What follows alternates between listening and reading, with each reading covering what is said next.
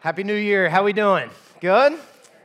We are so glad you're here today. My name is Jason, and I'm the pastor here at Hope City Church. And wherever you are in Shepherdsville, here in the room with us at South Louisville, or however you are a part of this service, we're just glad that we get to spend a little bit of time together as we start this new series called You Are Where You Are. Now, I've just got to be honest with you right up front. I don't know if the next couple of weeks are going to make any sense to anybody else but me, okay? It's just a risk I'm going to go ahead and take. But this is a phrase that I started saying last year in 2018. And if you were to talk to my wife, she would tell you that this phrase started just kind of coming to the surface when we would talk about ourselves, or when we would talk about other people. I would find myself saying, well, you know, you are where you are. They are where they are. I am where I am. And really the idea of this statement is that it is based on this idea of grace. Just this idea of grace. Because I don't know about you, I can speak for me, but it feels like every place that I am in life, every person that I'm supposed to be, everything that I'm supposed to represent, the people that I'm responsible for, the people that I report to, it feels as if in every avenue and in every lane, there is this expectation to be more, to do more, to get more done, to be more efficient. And the more efficient that I am, the more it frees me up to do more and to get more done. And so if I'm not careful, and again, I can only speak for me, I can't speak for you, but if I'm not careful, it feels as if there's this voice in my head and in my heart always telling me, you should be doing better.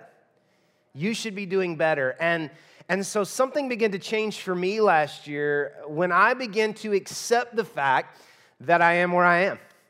I am where I am, and it's true for you too, by the way, just so you know, this is not just about me. You are where you are. Did you know that? Right now, you are exactly where you are. And that's a good thing. That's a good thing. You don't have to stay where you are. If you don't like where you are, you don't have to stay there, but it doesn't change the fact that you are where you are. And so we're just going to talk about this for the next couple of weeks. I think it's a beautiful way to start the year. We could have called this series, we could have called these weeks, How to Give Yourself Grace Without Giving Up on Yourself. Because that's the thought that's really been running around in my head for a while now, is it possible to give myself grace without giving up on myself? Because the only way we really know how to motivate ourselves is to talk down to ourselves. Have you noticed that? That you never decide to lose weight by saying, you know, I look pretty good, I could look a little better. That's not how you do it, is it? Because I'm fat. And you want to lose weight. You never decide to be a better parent by going, you know what, I think I'm a pretty good parent, but I could be a little better parent. That's not how you do it, is it? You say, I'm a terrible parent. My kids hate me, or whatever it is. You don't say, you know what, I am loving Jesus and spending time with God, but I could spend a little more time with God. No, that's not how we do it, is it? We say, you're a terrible person, you're a terrible Christian, God's so disappointed in you. If your money's not where you want it to be, you don't say, well, you know what, I am where I am, and I could change that. We say, you're such an idiot, right? We're always talking down to ourselves. We're always beating ourselves up, and we use guilt to motivate ourselves to try and to get better. And here's why that's such a big deal, and here's why that's such a bad idea, by the way, is because the more that we talk to ourselves like that, the more we believe that's how God feels about us. We talk to ourselves that way, and we believe that's how God feels about us. And so we're mad at ourselves. We think God's mad at us. We're disappointed in ourselves. We think that God is disappointed in us. But none of that is true. None of that is true. Jesus knew what he was getting when he died for you on the cross, and you are where you are. And so I hope that as we start this year, that I just really hope that like you'll decide to get that tattoo, that you are where you are, and I am where I am, and start to give yourself grace. And use grace to motivate you instead of guilt. So we're going to get this started today by talking about this idea of being better. A consistent theme with a year or a new or starting a new year is this idea of resolutions and goals, and I love this, and a lot of us participate in this. But the general theme around this idea of a new year is this idea that we need to get better. We need to get better. I would doubt that many of the goals or the resolutions in the room have to do with going backwards, or they're all kind of themed around this idea of getting better. Be a better parent, be a better spouse, be a better friend, get in better shape, manage your money better, be a better Christian. It's all about improvement. It's all about being better. Here's the problem that we face is that our attempts to get better or to be better or to feel better require us to do more. It requires us to do more. It requires more commitments. Download another app, right? More notifications. Get in another group. Sign up for another subscription. And so we say, well, I want to be better. I want to do better. I want to feel better. But to try to attain this, we take on more, do more, commit ourselves to more. And it's really just about this idea of just being more efficient, really. It's how can I get more done so that I can get more done? Right? If you really begin to think about what it is that motivates you and drives you, it's how do you get more done? And so people give you ideas and they try to help you so you can listen to a podcast while you exercise. You need to read more books this year, by the way, but don't worry, you can listen to the book while you run because you need to run more, by the way. So you can do both. You can make the kids' lunches before you go to bed so that you can wake up earlier and get your exercise and Bible reading done, but the kids still get their lunch. You could do that. So stay up later and fix the lunches, get up earlier and get the stuff done you need to get done. Empty your email inbox before the workday really starts. So don't check email when work starts. Get the email done before work starts so that when work starts, you can actually do work. Eat healthier, by the way. You need to eat healthier, but make sure you eat in places that serve food that is kind to animals. It's farm to table. And make sure you eat places that'll serve you quicker. And make sure it doesn't cost that much and it doesn't take too long to cook so that you don't spend too much time eating food that's bad for you and costs you too much. Don't do that. Or, hey, listen, cook a meal at home. That's even better. Cook a meal at home, but make sure you shop at the right grocery store to get the right food, and make sure it doesn't take too long to cook, and make sure it's healthy for your kids, and make sure you're all around the table, and make sure you have a conversation starter when you're around the table, and make sure the technology is put up. Is anybody tracking with me? Hey, clean your house, but make sure the chemicals are right. Don't use the wrong things that would harm your family. Here's the reality. Listen, we joke, but we laugh because we relate. The reality is that adult has become a verb. Adult has become a verb. We actually have a name for it, adulting. Adulting, right? Be an adult, they said. It'll be great, they said. Like, adult has become a verb. And adulting is just completing a to-do list. Here's the problem. Everything goes on the list, and the list never ends. If you were really being honest with yourself, I would be curious to know what you do when you have nothing to do. Because if you're anything like me, you find something to do. And you add things to your list. We're told that the answer to being overwhelmed, burned out, stressed, depressed, and anxious is to take some time for you. It's called self-care. Take some time for you, take a day off, sleep in, drink some coffee, read a book. Here's the reality of that. While we are doing that, we feel this need to let everyone know that we're not doing anything. So in order to let them know, we feel this need to document doing nothing, to broadcast it. Is this making sense to anybody? We're never off. We never flip the off switch for our lives. Things that should be enjoyable become tasks to be completed or broadcast. Think about it. I mean, let's do some inner searching here for ourselves. So we don't just attend a wedding. We hashtag a wedding. We broadcast a wedding. We take a picture in the photo booth to take a picture with the phone, to post it, to let the people know that we were there. So now what's happened in our mind is it's not, I need to go to a wedding, this will be so enjoyable. It is, I need to let the world know that I'm at a wedding and let my friends who are getting married know that I was here and I support them and I'm happy for them. Publicly let them know in front of everybody else. Does that make sense, right? Attend a concert. I took Sadie to a concert the other day, and we were on about the 6th row. It was fantastic. You know what I noticed about rows 5, 4, 3, 2, and 1? They are right there. I mean, they could reach out and touch the guy, and they're Facebook Living it or broadcasting it or recording it. Why do we do that? And we all do that. I did that a little bit as well. Why do we do that? Because it's not something to enjoy. It's something to capture. It's something to document. It's something to be on. We were there. I can show you that I was there, and I can show you what I was doing while I was there. Christmas with the family is not something that you just enjoy.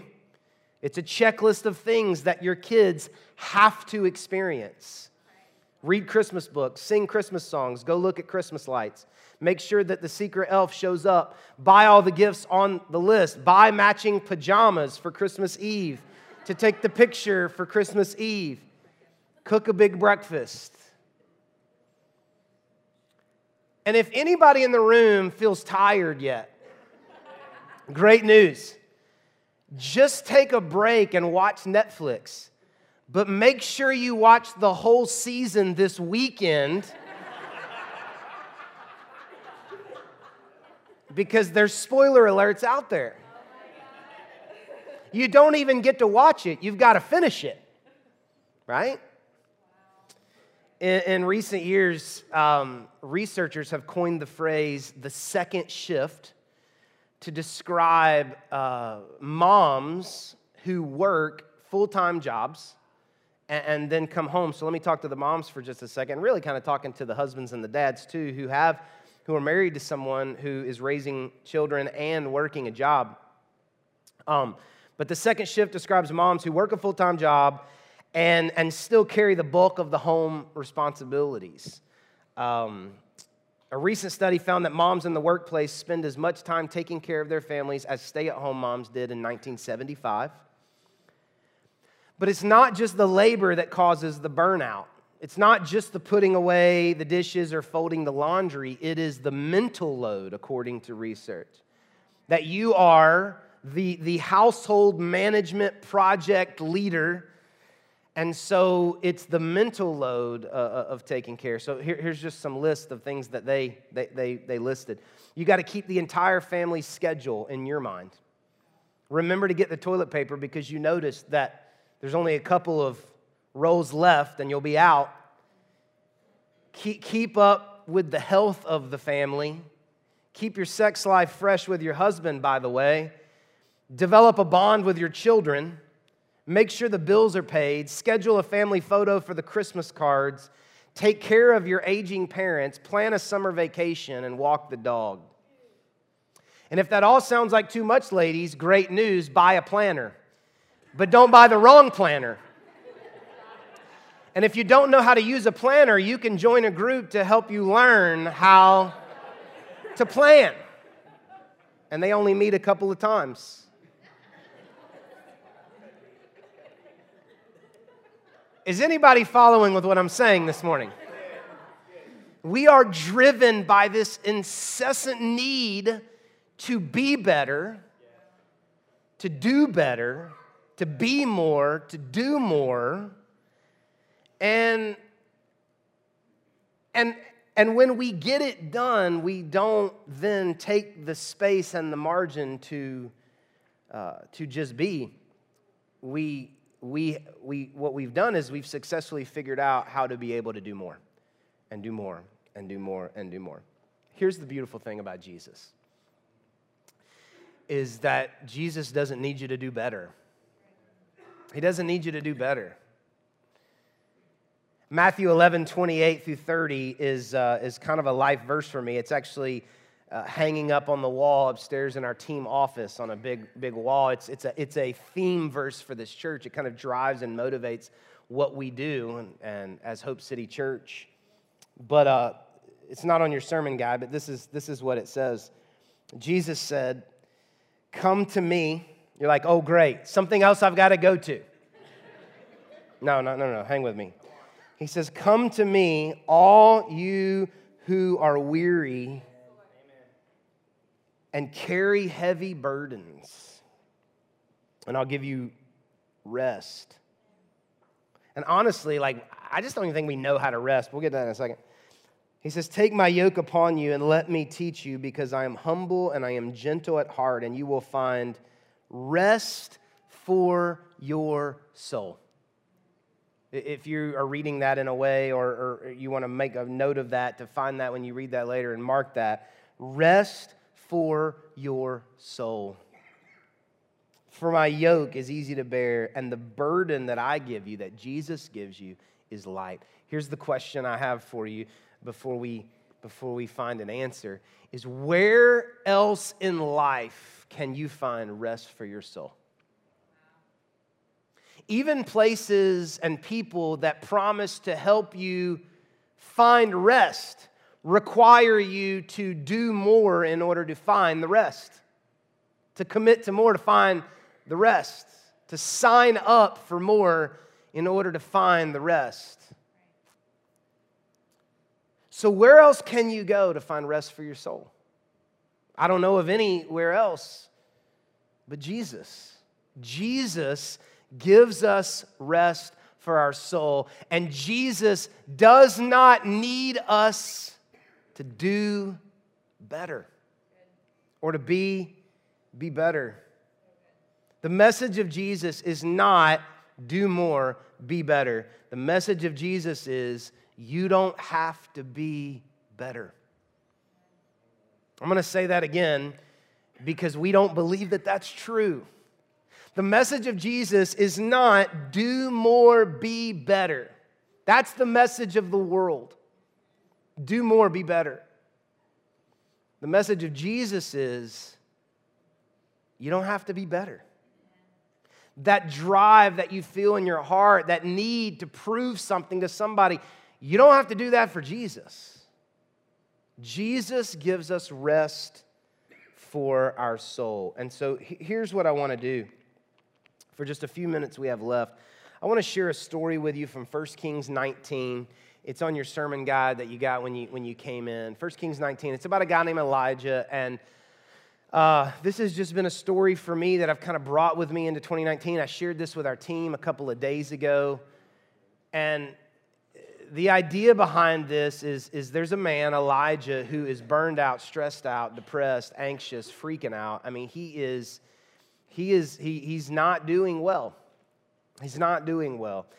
And he decides that he wants his life to be over. I mean, he is suicidal. He's done. He's empty. Now, what's interesting about this guy is he's a prophet of God. This is not somebody in the category of wrong, evil people. This is a prophet of God. And in chapter 18, by the way, that we're not going to read, he has just destroyed enemies of God and prophets of Baal. This is a guy who has actually called down fire from heaven. That's how legit he is. He said to God, "God, these people don't believe in you. Why don't you send some fireballs?" And fireballs fell.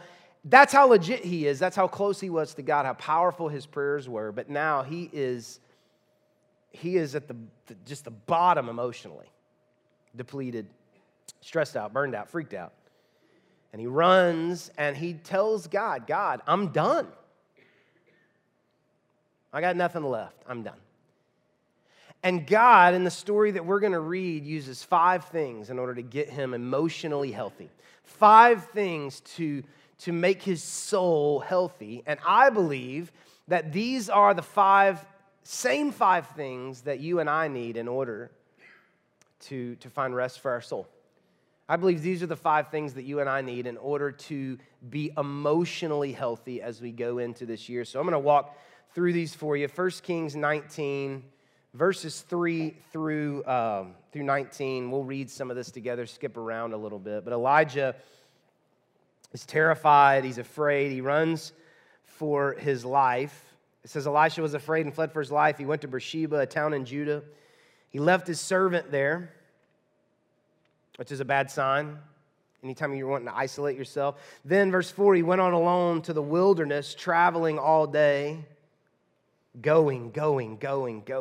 He sat down under a solitary broom tree and prayed that he might die. Now listen, some of you have prayed that you would die, but some of you, it's not that you necessarily have prayed to die, but you definitely spend a lot of time thinking about, wouldn't it just be amazing if I could just leave all of this and get away from all of this and uncommit from all of this? And some of you who are parents have thought, I love my children, but how amazing would it be if I could just walk away from all of this? And you love your spouse, but you think, how amazing would it be if I could just walk away from all of this? Maybe you don't want to die physically, but you're done emotionally, right? He says, I might die. I've had enough. Maybe you've thought that. Take my life. I'm no better than my ancestors. He's using this guilt, right? Who have already died. Verse 5, then he lay down and slept under the broom tree. He lay down and he slept under a broom tree. This is the first thing that God uses to get Elijah back to a healthy place, and it's not what you think he would use. If you and I were describing God, God would use a sermon. God would use a church service. God would use a book. 5 ways to be emotionally healthy. Read this. Listen to this. Go see a counselor. All those things. Fine things. That's not what God does. The first thing that God does for Elijah, who is stressed out, burned out, freaked out, done, is a nap. Number 1 is sleep. Write that down. Sleep. The first thing that God uses to begin to get Elijah back to a healthy place is sleep. I mean, that does not sound spiritual at all, does it? Jesus is an advocate for naps. Jesus took naps. Be like Jesus. It's interesting, you start looking through the Bible. We don't have time to do it. But there was a night when the disciples were about to die because water was coming overboard a ship. And they go to find Jesus because they're freaking out. Like, surely Jesus is freaking out. You know what Jesus is doing? Sleeping. Sleeping. In the book of Acts, Peter was going to be beheaded the next day for preaching the gospel, and he is sleeping between 2 Roman guards chained to them. He's asleep. I don't know how you would sleep. You're going to die the next morning and you're chained to 2 stranger men, and he's asleep. He's asleep. There's all kinds of examples that we could use that one of the signs of your emotional health and your soul health is your ability to sleep. Science and research tells us that people who get at least 8 hours of sleep are twice as likely to be able to solve problems and to see and to break situations down. That as you sleep, your brain actually creates neuropaths with at least 8 hours of sleep. Science and research have proven that if you pull an all-nighter, it is the equivalent of a 0.01 blood alcohol level. Is it 0.01? Is that right, Joe? We were reading that? That if you go a week with, consistently every night for 7 nights in a row, you get less than 5 hours of sleep. It's the equivalent of a 0.01 blood alcohol level. That the importance of rest and sleep. And so what an amazing thing about God, that the first thing he uses to get Elijah back on the path of health and rest for his soul is a nap. Rest, sleep. Let's keep reading. But as he was sleeping, an angel touched him and told him, get up and eat. And he looked around there, and beside his head was some bread baked on hot stones and a jar of water. Second thing God used, good food. We hadn't even got to the church service yet. He is sleeping and eating good. Now listen, the bread that they're talking about here is not like Texas Roadhouse, all right? This is not with the brown sugar butter, all right? This is actually a nourishing meal. So this is not, this is not Hawaiian rolls, okay? This is a meal that is replenishing and nourishing, and I'll show you why in just a second. But the food that he puts into his body nourishes him. Let me just go ahead and show you. If you look down, verse 8, it says, he got up, ate and drank the food, gave him enough strength to travel 40 days and 40 nights to Mount Sinai. So the food that he was eating was giving him strength. So listen, I don't have the moral authority to get up here and talk about a ton about nutrition, but I just want you, you need to ask the question, is the food that you're putting in your body giving you strength or stealing your strength? Right? And so as God is beginning to get Elijah back to emotional health and strength, he uses a nap, sleep, and good food. This doesn't sound or feel very spiritual, but it's incredibly spiritual. Resting in what you put in your body. What you put in your body affects how you think, how you feel. And how you think and how you feel determines, what you do. So number 2 was good food. Verse 7, then an angel of the Lord came again and touched him and said, verse 6, get up and he looked around. So he ate, there we go, at the end of verse 6. So he ate and drank and lay down again. Number 3, more sleep. This is the Bible. I'm not making this up. It's right there. How can we get Elijah, who is freaked out, burned out, just losing it? How can we get him? God's going, I got to get Elijah back. How can I get him back? A nap, a meal, a nap. Back-to-back naps was God's strategy. Everybody still with me? Okay. And so he lay down again. Then an angel of the Lord came again and touched him and said, get up and eat some more, and the journey is too much for you. So he got up, ate and drank the food, and gave him enough strength. We'll just kind of categorize that with number 3. So it's more rest. More rest. And by the way, let's just say this. Just because you are doing nothing doesn't mean you're resting. Like just because you're laying in bed looking at your phone, that's not rest. Just because you're like zoned into Netflix is not rest, right?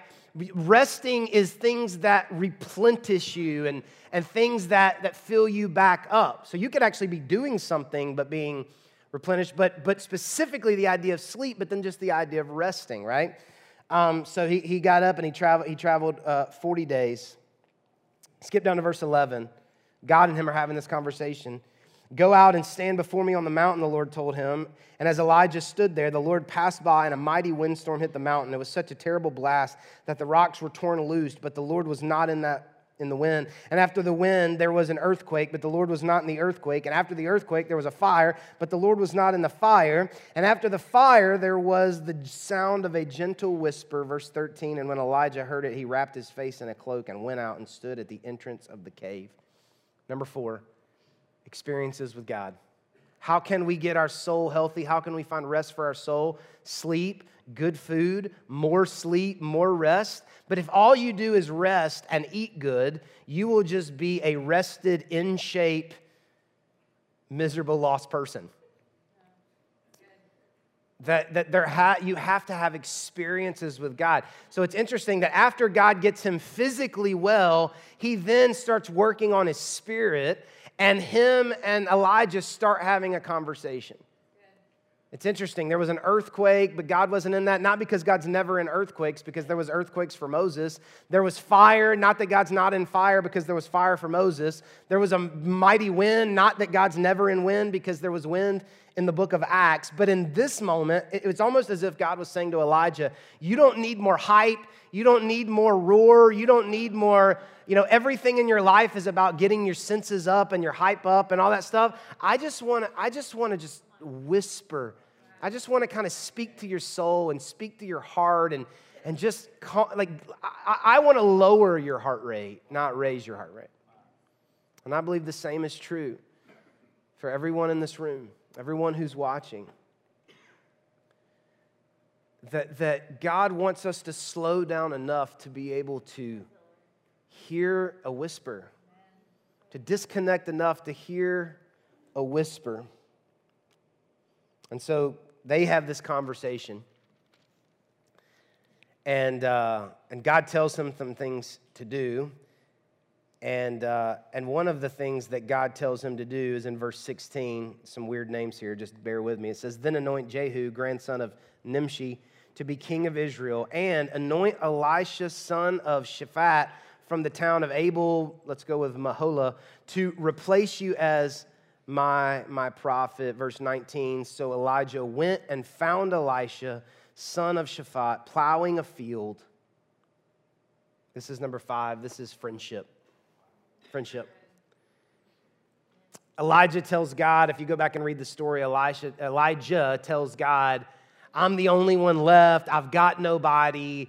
Nobody cares as much as I do. Nobody loves God as much as I do. He's throwing a massive pity party. He's all by himself. Remember, he left his servant. He's out in the wilderness. He's by himself. You tell yourself stupid stuff when you're by yourself, by the way. If you never say anything out loud, it makes so much sense, but it's dumb what you say to yourself. And so God says, here's what I want you to do. Rest. Put good things in your body. Rest some more. Have experiences with me, and go find a friend.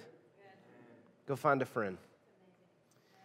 And I don't know how you're hearing this, but being a church guy, being raised in church, I know some of you that's not your story, but for those of us that is our story, and maybe you weren't, but you have these preconceived ideas about God, we can think that the way that God, the strategy that God wants to use in order to get us, back on the straight and narrow, back in the good places, lightning bolts and loud, and a lot of hoopla and angry preachers and whatever it is. And there are times when the dynamics change and different things happen. But I just believe that what may be the most important message that we need to hear today, all of us, as we enter into this new year and we're trying to motivate ourselves and we're trying to be better and to do better, and maybe the most important thing that we could hear today is you don't have to do any better. You don't have to do better. Not for Jesus. Maybe for yourself. I'm not trying to kill motivation. Some of you in here, you're driven, and I don't want to take that away, but we are so scared that the idea for this series has come out of the fact that we are terrified that if we give ourselves grace, we'll just give up. We're terrified by the idea that if we're not down on ourselves, we'll never be driven to improve, that grace could never motivate us to improve. I don't believe that's true. I just believe we've conditioned ourselves that way. You don't have to do better. Not for Jesus. Jesus says, just come to me. Are you tired? Come to me. Are you weary? Come to me. Does everything that you're responsible for that's sitting on your shoulders feel too heavy? Come to me. And I will give you rest for your soul. God got Elijah healthy again, but he didn't do it through these channels that we would think that he would do it. He did it through sleep, good food, more sleep, experiences with God, and friendship. And what if we just decided going into this year that that's the 5 things we're going to prioritize? I'm going to sleep more. I'm going to eat a little better. Not because of my weight, but because of my soul. I'm going to sleep some more. I'm going to have a day I don't set the alarm clock. I am going to spend time with Jesus, not so I can check it off a list, so I can find rest for my soul. And I'm going to find some people that replenish me. I'm going to find friends that encourage me. I'm going to find friends that fill me back up when life has taken it out of me. And I believe if we do those 5 things, we don't have to worry about improvement. It will take care of itself. Here's what I wrote down for me, and we'll end with this. I don't have to improve to get God's approval. I don't have to improve to get God's approval.